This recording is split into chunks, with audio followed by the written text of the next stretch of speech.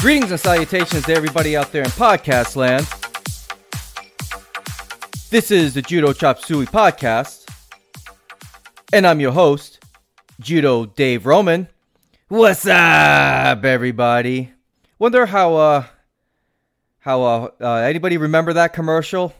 That was I'm probably dating myself with the "What's up" commercial from probably about 20 years ago. I'm an old guy, in case you haven't figured that out. Well, not that old. I'm in my middle age, but makes me wonder, how do other people in other countries say "What's up"? Do they even do things like that? Do they say in Spanish "Get out," or maybe in German "We guys"? Do they do that? Did I get that German right? I'm not quite sure. Speaking of Germany, turns out I've got a lot of downloads coming from Deutschland. I'm very excited about that. Makes me wonder, and pardon me for being the ignorant American here, but do a lot of people speak English in Germany? I really have, I've got no idea, because the only countries I've been to out of the United States is places I can get to by a boat with just my birth certificate. So that would really only be, let's see, Nassau and Mexico and Grand Cayman. Grand Cayman's pretty cool if you've never been there. Mexico, if you get outside of the tourist area, you're not going to enjoy yourself very much. But Grand Cayman, you get the entire area is just beautiful. And if you ever decide, any of you people from overseas decide to go to the Caribbean or whatever you want to call it, go out to Grand Cayman. Highly recommend it. There's plenty of safe places over there, to say the least. So, what's up, everybody? It is President's Day for us U.S. Americans, and I got a day off tomorrow, tomorrow is Monday. I'm recording this on a Sunday. President's Day for us is a celebration of presidents, I guess. Usually in the United States, a lot of auto dealerships try and give you really good deals to buy a brand new car. But I'm very happy with my Mazda 3, thank you very much. I've had that car for about 8 years now, and it's been giving me some issues lately, but overall it gets me to and from work. And for myself, I'm a firm believer that if you can avoid a car payment, by all means you should do that on depreciating assets. Hey, look at this. This is the Judo Dave Roman Money Hour, brought to you by nobody, sponsored by nobody. But So I've had a pretty good week. I had a pretty good week of training. My sons were able to come to the dojo this past Friday, and again, they did really well. I'm very proud of them. It was a small group, and so it was, maybe about 7 of us total, and my 2 of them were my sons, and we were practicing this makikomi type throw. You could call it maybe Harai makikomi. And they did really well. I got to say, they're both very coachable, and they both give an effort whenever they come to the dojo. Now, it's hard. Again, I'm married now, but I'm a divorced. I divorced their mother a long time ago, and so I only get to see them maybe every other week or so. But when I have them, we try and do things over the weekend, and I had breakfast with each of them. One day yesterday, one day today, and it's been a lot of fun. I really enjoy having them here, but I love having them on the mats. They're pretty enthusiastic about it. My older son, maybe not so much before getting into class, but once he actually steps on the mat, he's all business, and he does really well, and he's very coachable. And I just thought they had an excellent class. So this tomorrow, I'm going to be running the class on my own, so that'll be interesting. It's not an opportunity I've had very often, but it'll give me an opportunity to run the class in a way that I prefer to run things, not that I want to be my own boss, so to say, or not that I have a more right way. I don't really believe that, but I want to do things a little bit differently with the kids. Maybe work on some more basics that I feel that all judo students should really hammer home, especially students that are Yankyu and below, white belts, yellow belts, United States, Yankyu would be green belts.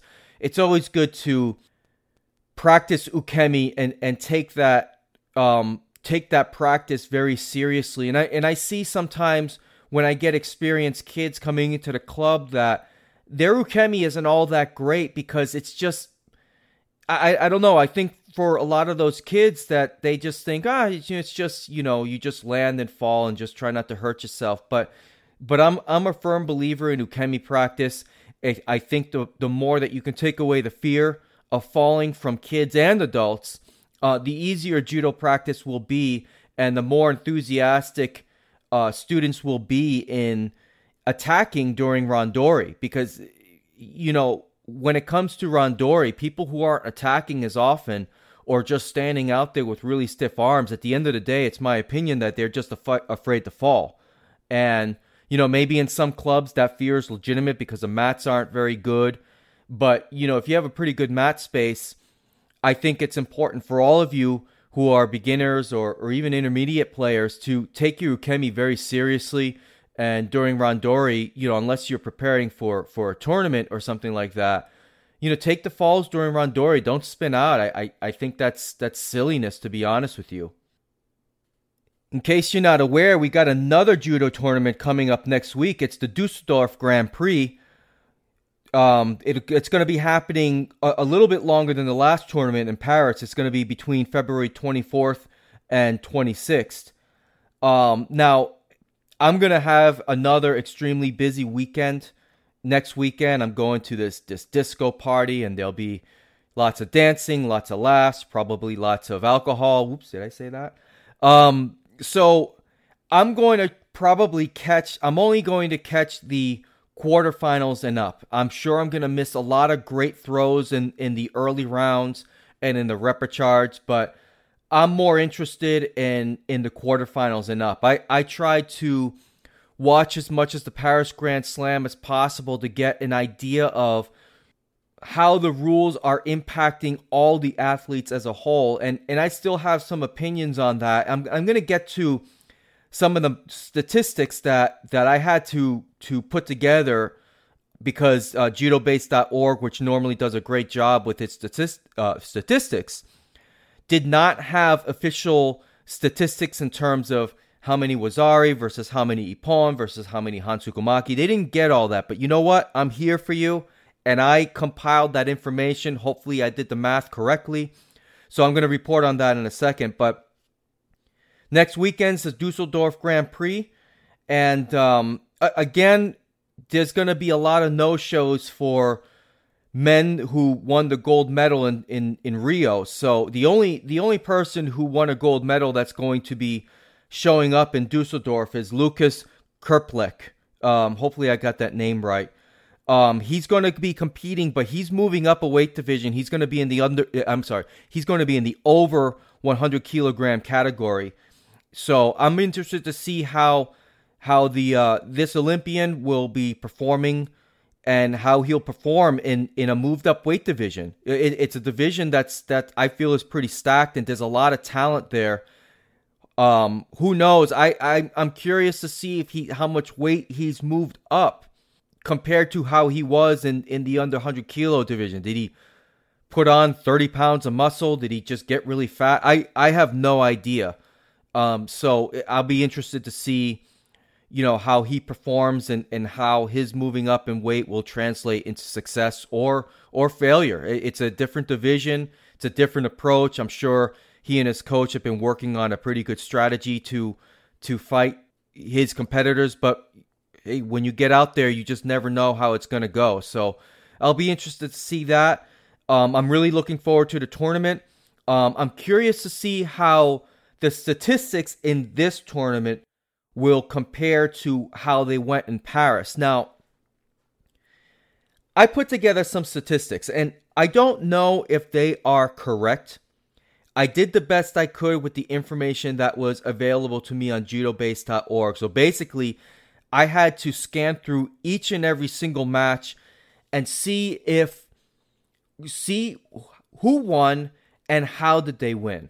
So I'm going to break this down a little bit, and maybe you guys will find this of interest, maybe you won't, but I'm going to make a point about this once I get through this. So if the maths are correct, is maths correct? I know in Britain they say maths with plural, but if my math is correct, there were 350 total contests.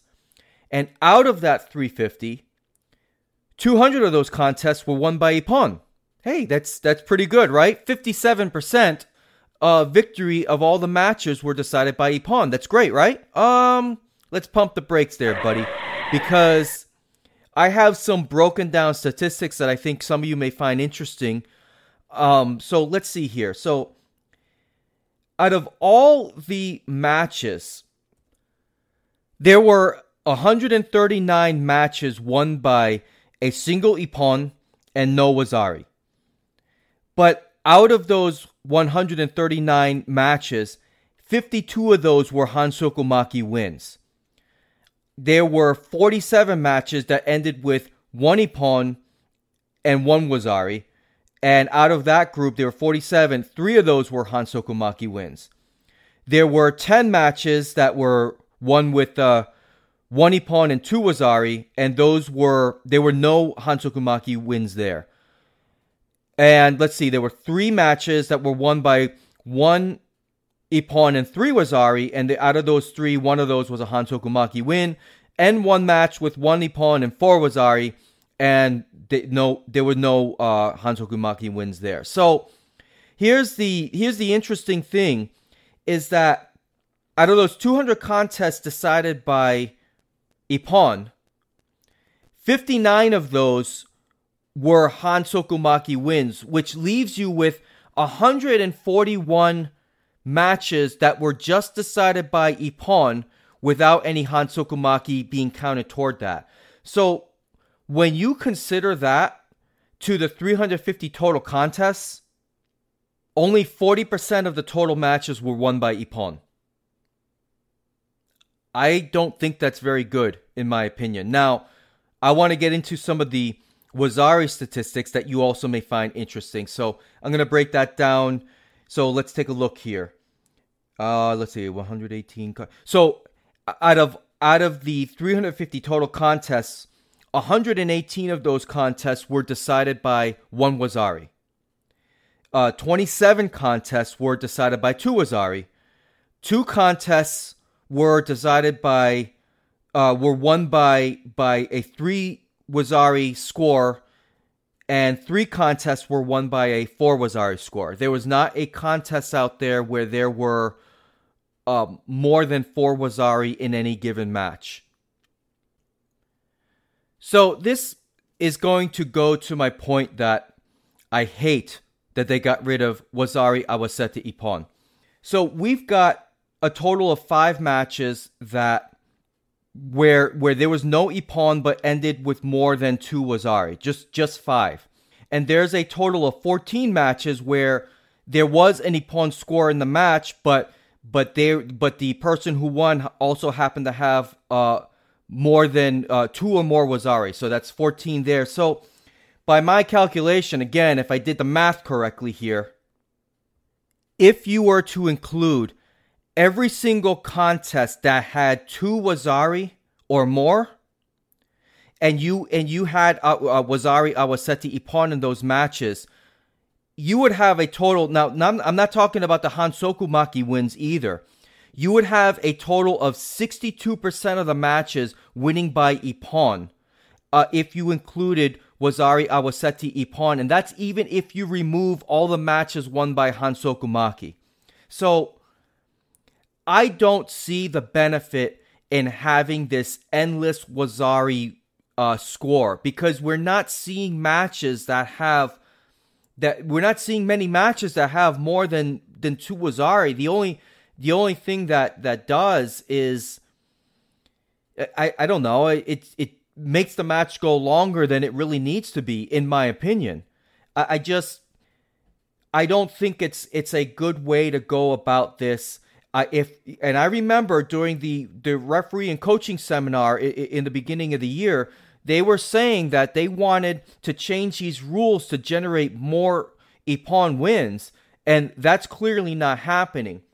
Now, to the IJF's, in defense of the IJF and in defense of the athletes, this was the first major tournament of the year that had these new rules implemented. Now, granted, there was the Open in Tunis, and there have been other contests since that time. So it's not the very first time these athletes have been exposed to these rules, but this was the first major event of the year, and so I'm sure there was still some adjusting that the athletes were doing, but I just don't think that come the end of the World Championships that it's a good idea to continue with having Wazari Awaseti Ippon be no more. Now, I said this before, I'll say it again. I would prefer to see the standard of Wazari raised and not include scores of Yuko, and keep Wazari Awaseti Ippon. And I'm not complaining about how the Grand Slam went. I thought it was a very entertaining tournament from top to bottom. Some of the the matches in the finals were the worst match ever. But as a whole, I thought the tournament was great. I've managed to catch up on some of the highlights of some of the matches that I did not see in the earlier rounds, and there were some fantastic Ippon. And it was an exciting tournament. I would say it was almost as good from an entertainment value as the Olympics. As far that, and that's just me talking. I have no ratings to back that up. I don't know.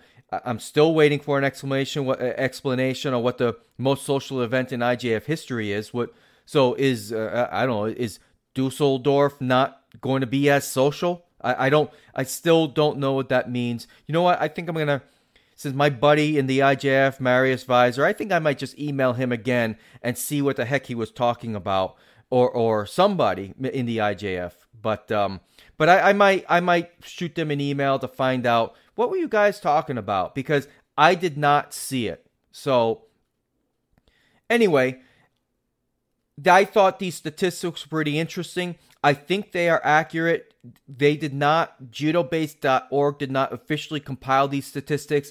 They are just what I went through match by match and just to see what those numbers may look like. And I'm not impressed, to be honest. I mean, there were a lot of Hansoku Maki in this tournament, and hopefully the athletes will adjust. I'm going to keep these statistics and compare them to Dusseldorf to see how that may look. I'll probably have that information in 2 weeks. I'll do my very best to compile what I can compile from the Dusseldorf tournament. There'll be less athletes showing up to this tournament, so there won't be as much data for me to try and sift through. But I'll be sure to get that data and maybe keep a running log or some kind of Excel spreadsheet. Noting the high-level information about these tournaments. So I'm interested in that kind of stuff. I'm interested to see if they're going to make changes throughout at the end of the World Championships, if this data is going to point toward any changes at the end of the year. I'm kind of nerdy that way. I'm interested in that kind of stuff. So we'll see how it goes. So the official Judo Chop Suey podcast page on Facebook, I encourage all of you to find me and like the page and follow me and all that good stuff. So I received a message from a fellow in Serbia, which, again, I've said this before, I'm really amazed at the outreach that this podcast is. There's so many different downloads from so many different places in the world, and this fellow from Serbia, I'm very grateful for that he's listening in, and he sent me a message, so I'd like to read that for you. Says here, now I'll keep his name anonymous because I don't know. I creeped on his Facebook page, but he wrote to me, so I can click on that little view profile link and I can find out. But I don't want a bunch of other strangers looking at his page and harassing him or something like that. So I'll read the message that he sent to me. I am a young judo coach. I started working as a trainer in 2016 after graduation. I am a master of judo Second Dan, master professor of physical education and sport. I've trained judo for 14 years. As a coach at the club, I work with the youngest group, and in parentheses, children aged 5 to 8 years old, and the oldest group, also in parentheses, judo juniors and older. Okay, as a coach, I work with the youngest group and the oldest group. In our club, the ratio of male to female team members is 85% to 15%. It is thought that judo is a men's sport. It would be interesting to make a podcast about it. I think it's a similar situation in your club. Greetings.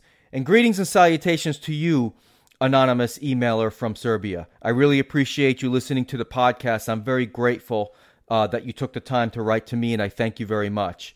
So, I would like to talk about women in judo and some of the issues. Now, it's silly that as a man, I'm writing about, or I'm going to be talking about this women in training in judo, but I can tell, I've never been a woman one day in my life, but I think I could speak a little bit about this because I've had many training partners who are women. And I've said this before, my favorite training partner of all time just happens to be a woman, and she used to be a high-level competitor in the United States. Now, whether I was one of her favorite training partners, I highly doubt that because I'll tell this story in a bit, but she was my favorite training partner to work with, and I haven't trained with her in judo in quite a long time. The last time I saw her was a few months ago. Unfortunately, it was at the funeral of our judo coach, which actually the judo coach was her father. So yeah, I'm very close to that family, and I spent many years training with her and under her father's tutelage.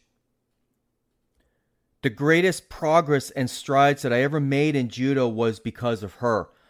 And the reason being is that my judo coach at the time would very much get on me about using technique when doing randori with her, because when I first got to their club, I was a mess in terms of judo. I mean, I was just a sankyu, but my judo was just not very good. It was nowhere where where he wanted me to be. So it took him really all of them probably about 4 or 5 months to break me down to the bad habits that I had picked up at my very first club. And I'm not slamming my first club. It's just there was a certain culture at that club that it's hard to describe. And I'm sure it's a culture that's similar to other places. And it's not a bad thing because I'm grateful for those experiences. But because of the way that club was ran and how a lot of people did randori, there was a lot of big guys there and a lot of people did randori. There were just a lot of principles that were overlooked for beginners and intermediate players like myself because we were just so busy just basically fighting for our lives during randori. It was never really broken down into how we should move, how to create opportunities and stuff. It was just fight and go, and it was just a pretty wild time, and a lot of people during my time there got hurt. So I brought a lot of that into this new club when I decided to work with this particular family and this small club. So it took me several months to break down some of the ways that I trained. And you know what's interesting, and I'll link this Facebook. I'll link this YouTube video in my show notes. But there is a video that I captured. This was taken about 9 years ago, where I was practicing Ippon Seoinage with her, and you know I was doing a really terrible job with it. And my coach had stopped me and explained. He helped me.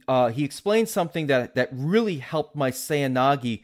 In about an instant. It improved it dramatically in really after a suggestion, it looked a lot better than what I was doing in the video. But I was so oblivious to throwing her or how I was throwing her that I really slammed her pretty good. And in the video, you could see her kind of give a look to her dad, who's off camera, and it's really funny when I look back at it now. But at the time, I was completely oblivious to how I was throwing her as a training partner. And I'm not saying that at the time I should have thrown her around with kid gloves and such, but I should have been more mindful of how I was training with her at the time. And I remember, my coach used to tell me, a lot of times we would go out for dinner after practice or grab a beer after practice, and it was, we just have a good time. And, there were times where he'd tell me, boy, she's saying this and that lately about, how you've been training and stuff. And I'd feel so guilty. I was like, oh man, that's really terrible. So, he would say things like, it was hard for her to train with me at times because I was doing the quote unquote man thing. That's exactly what he had told me. And it took me probably about like 4 or 5 months to get over the so-called man thing, stop worrying about falls, and start attacking in a way, in a technical way. So there came a time just through constant falls and constant practice and constant randori where I finally got good, and I finally got to a point where I could train with her in a way that was beneficial for both of us. And I think men in general, from my observations, not only do not know how to randori with certain women, or whether it be beginner women or more advanced women, but some of them are very obnoxious about it, and they'll go out of their way to either avoid training with them or really putting them through the floor. I've seen this. I mean, it's like some guys will either refuse to train or go really hard or just train in a way that really patronizes the female judoka, and I think that's completely wrong, and I think that's just bogus, and that should never ever happen on a judo mat. And I think instructors need to have a better handle on how to not only train women, but how to allow their female training partners and female students, how they are treated by the men in the club. And that has to be taught, because when I at my current club now, all right, back up a bit. I think it's different with young girls, because a lot of times when I mean young girls, I'm talking about between the ages of, let's say, 5 through 12. Well, a lot of between those ages, boys and girls, unless there's a big weight difference, one is not really stronger than the other or necessarily faster than the other, because boys haven't grown up into their male bodies, so they a lot of times those randori battles can be even. But I see it even in my own club. I got this one like 11-year-old kid who's maybe like 90 pounds or something, and then I've got this really skilled blue belt at the club who's maybe about 75 pounds maybe, and this kid refuses to take a fall for her at all. I mean, and he goes balls to the wall with her. And if you're out of the United States, that's just a figure of speech for going really, really, really hard in a way that is just unacceptable. Basically going 100%. And he'll do things in order to not perceive to lose. He will do things. He will cheat. Like he'll pinch her, like he'll pinch her arms or try and bend her fingers in a weird way so that she doesn't throw him and stuff like that. It's been really a problem, and I've seen those kind of attitudes in other clubs toward women. And I think guys could really benefit from doing randori with people who are, either lighter than them or other women, because if you can approach your randori in a way where you're not using your strength, that you're really trying to do things with proper timing and such. Now, look, when you actually execute a throw, all of the moving parts in your body, if you're 250 pounds of muscle and you do a Tayatoshi, that's 250, even if with the perfect timing, that's still 250 pounds of muscle moving in unison. So it's going to be a strong throw, but I think it's an approach that you guys should really hold up, and pull on the sleeve if they've executed a throw. Really, this is not exclusive to women doing randori with men. I think it should be that way all the time. When I do randori with guys who are less skilled, or with anybody, I'm not looking to put them through the mat. I'm looking to skillfully throw anybody that I do randori with. And the reason why I look to do this is because of all the years I spent training with, I won't use her name, but my favorite training partner of all time. Because it took, once I figured out how to train with her properly, my skill set and ability just took off like a rocket, and things started making a lot of sense in judo. And I, my coach and his daughter and his son would come every once in a while. I really attribute my progress in judo because of them. And look, I've had hundreds of training partners through all the 11 years, but those three individuals, and then there's another couple that I really had a great time with, and not sure if I should use his name. He knows who I'm talking about. He's got a teenage son now, and they are all over at Ybor City Jiu-Jitsu. So they were among my favorite training partners as well. Those five individuals, and his wife got into judo, and by the time that she came to our club, she was a brown belt.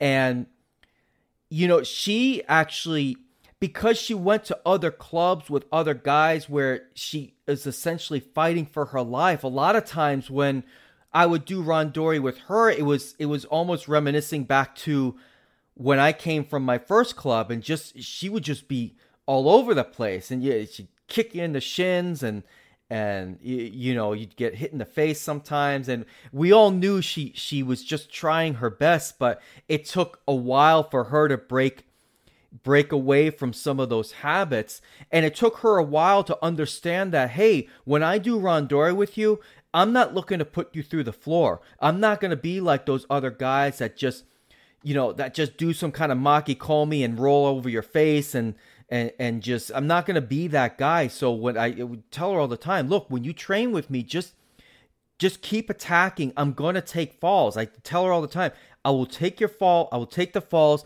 I'm not going to flop for you, but if you get me, I'm going to take the fall. I'm not going to take that achievement away from you. And over a long time, but she got really good. And the last time I did randori with her was probably about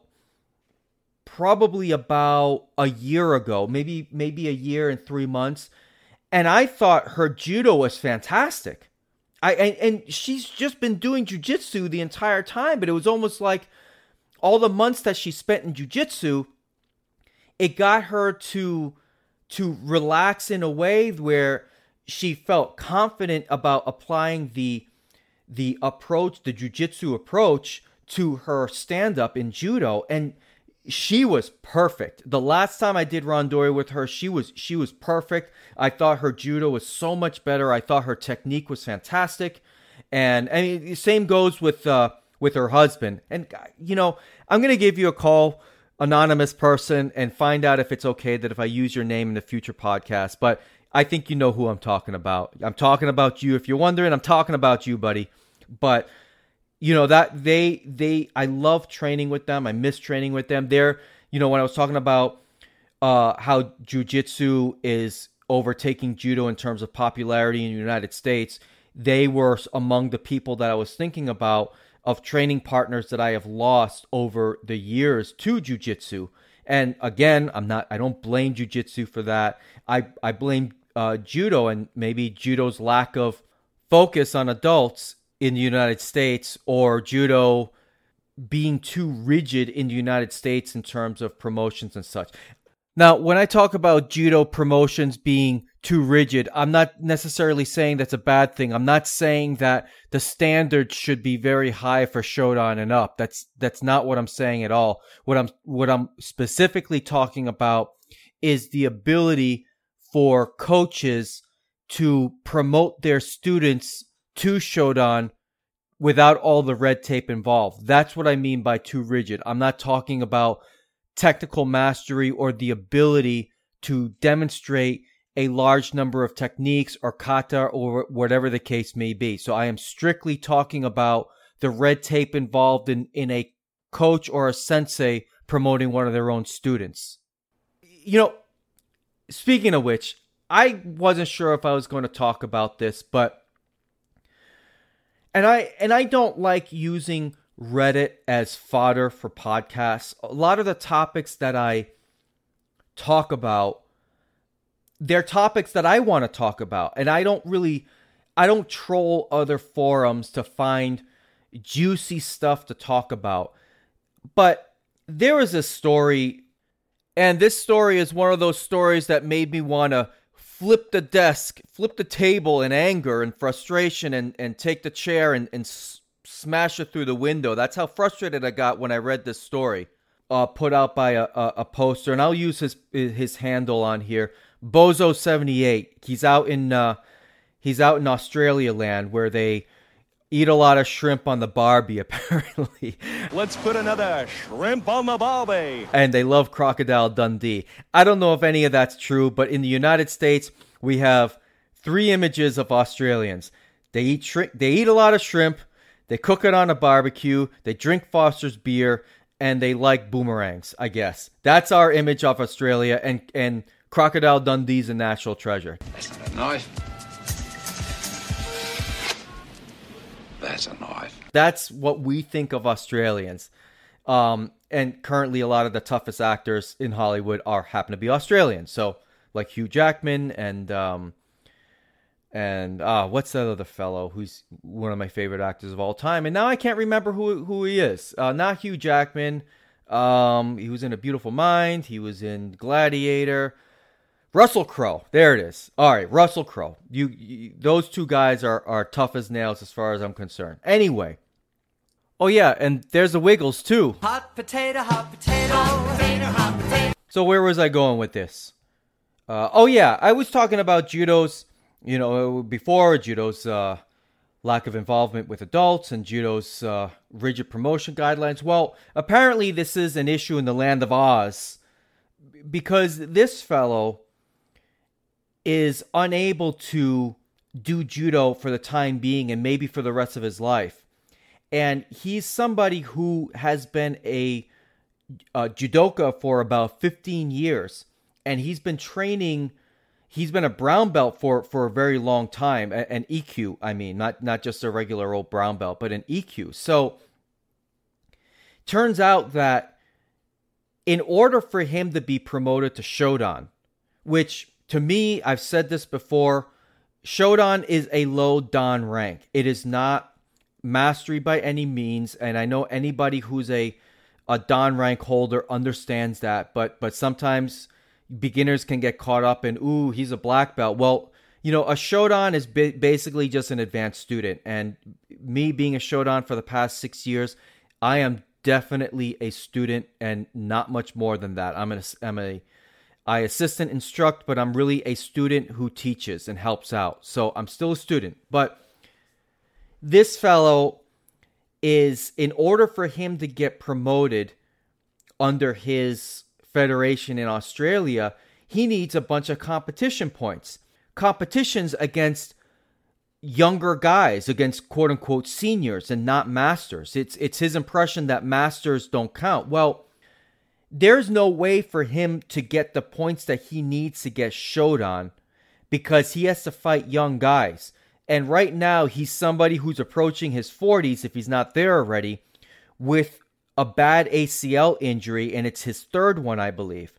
So, in this post that he makes, he actually says he's probably going to end up in Brazilian Jiu-Jitsu, which, look, that's great for Brazilian Jiu-Jitsu's growth, don't get me wrong, but here is another situation not happening in the United States where competition is the focus on promotions, and I just think there is an imbalance in what is important in judo when it comes to promotions and such, because, and I think Shiai is important, but Shiai can happen anywhere, but I really believe that there has to be a path for judoka to take in order to be promoted and to get better in judo. Because, look, I said this in a response in that particular Reddit topic. In the Western world, whatever you want to define as the quote-unquote West, we care about recognition, we care about promotion, we care about having validation that all the hard work that we've put in throughout our lives or for a particular task wasn't all for nothing.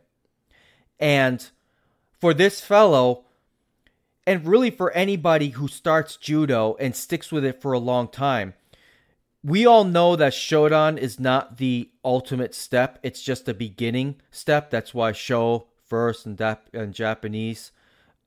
It's important. And I just don't understand why judo federations around the world stonewall their adult judoka who started judo late in life. They stonewall them to prevent them from going to Shodan.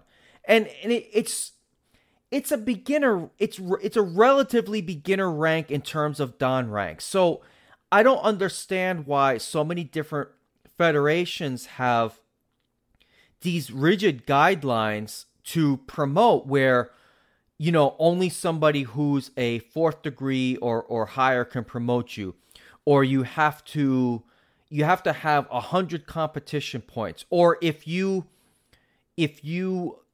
want to be promoted to Shodan without competing, you've got to volunteer at X number of events, and you can only earn so many points, volunteer points, within the course of 1 year. So I have no doubt that this fellow has legitimate judo skill. He's probably better than me.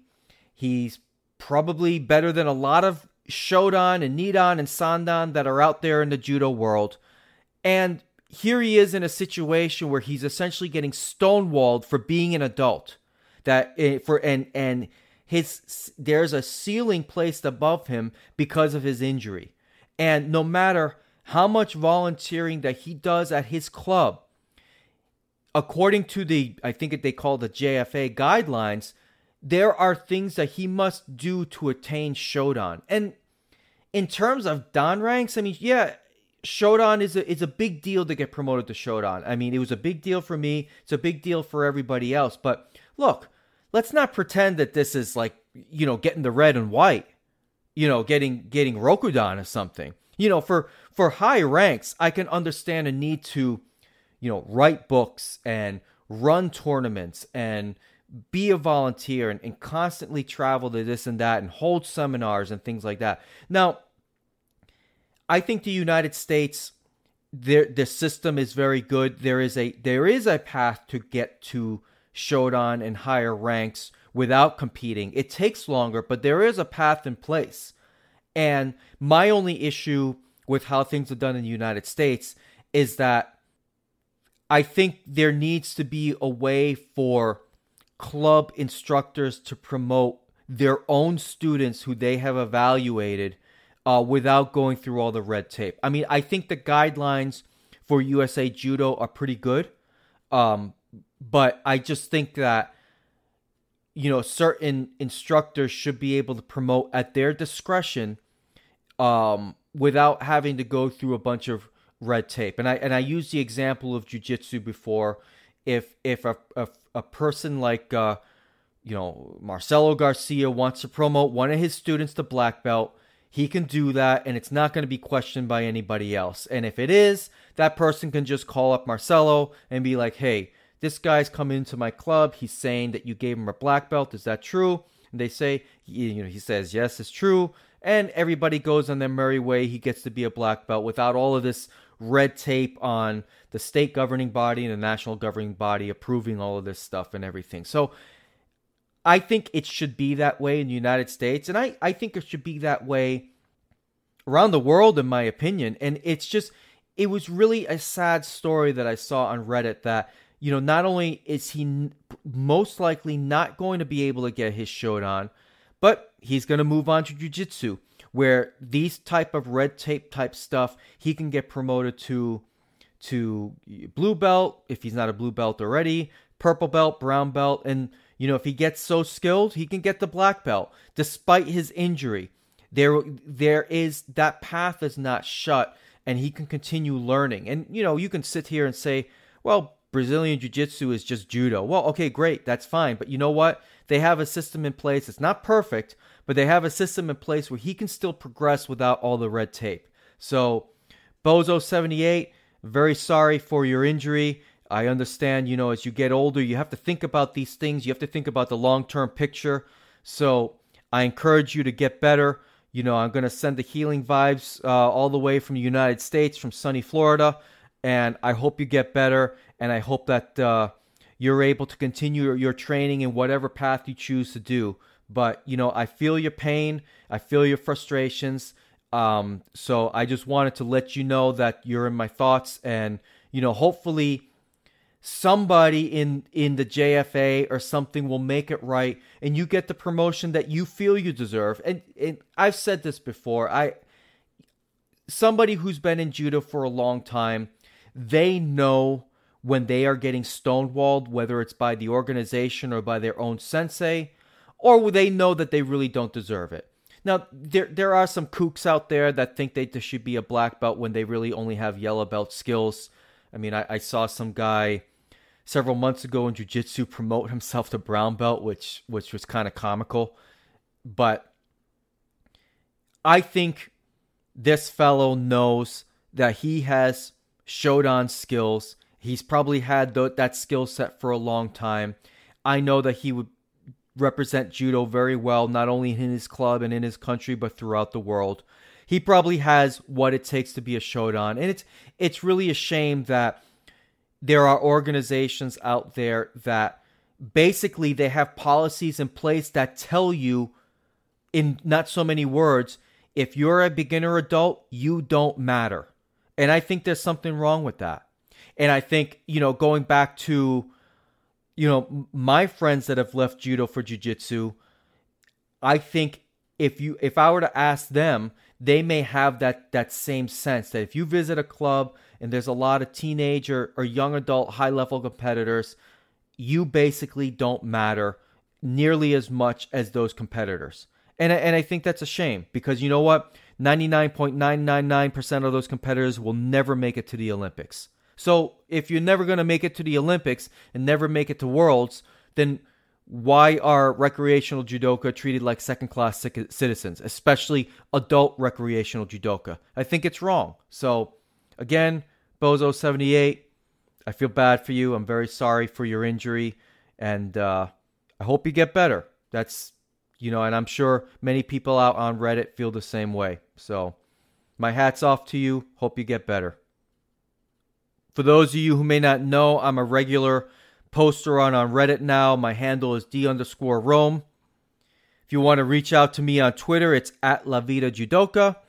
The show email is judochopsuey@gmail.com. Now, I've received some email over the past couple of or the past week, and I'm very grateful for the input from the listeners and people who just send me information, tidbits, things like that, whether it's through Twitter or email or Facebook messages. I really love interacting with all of the listeners that are out there. So keep the emails coming.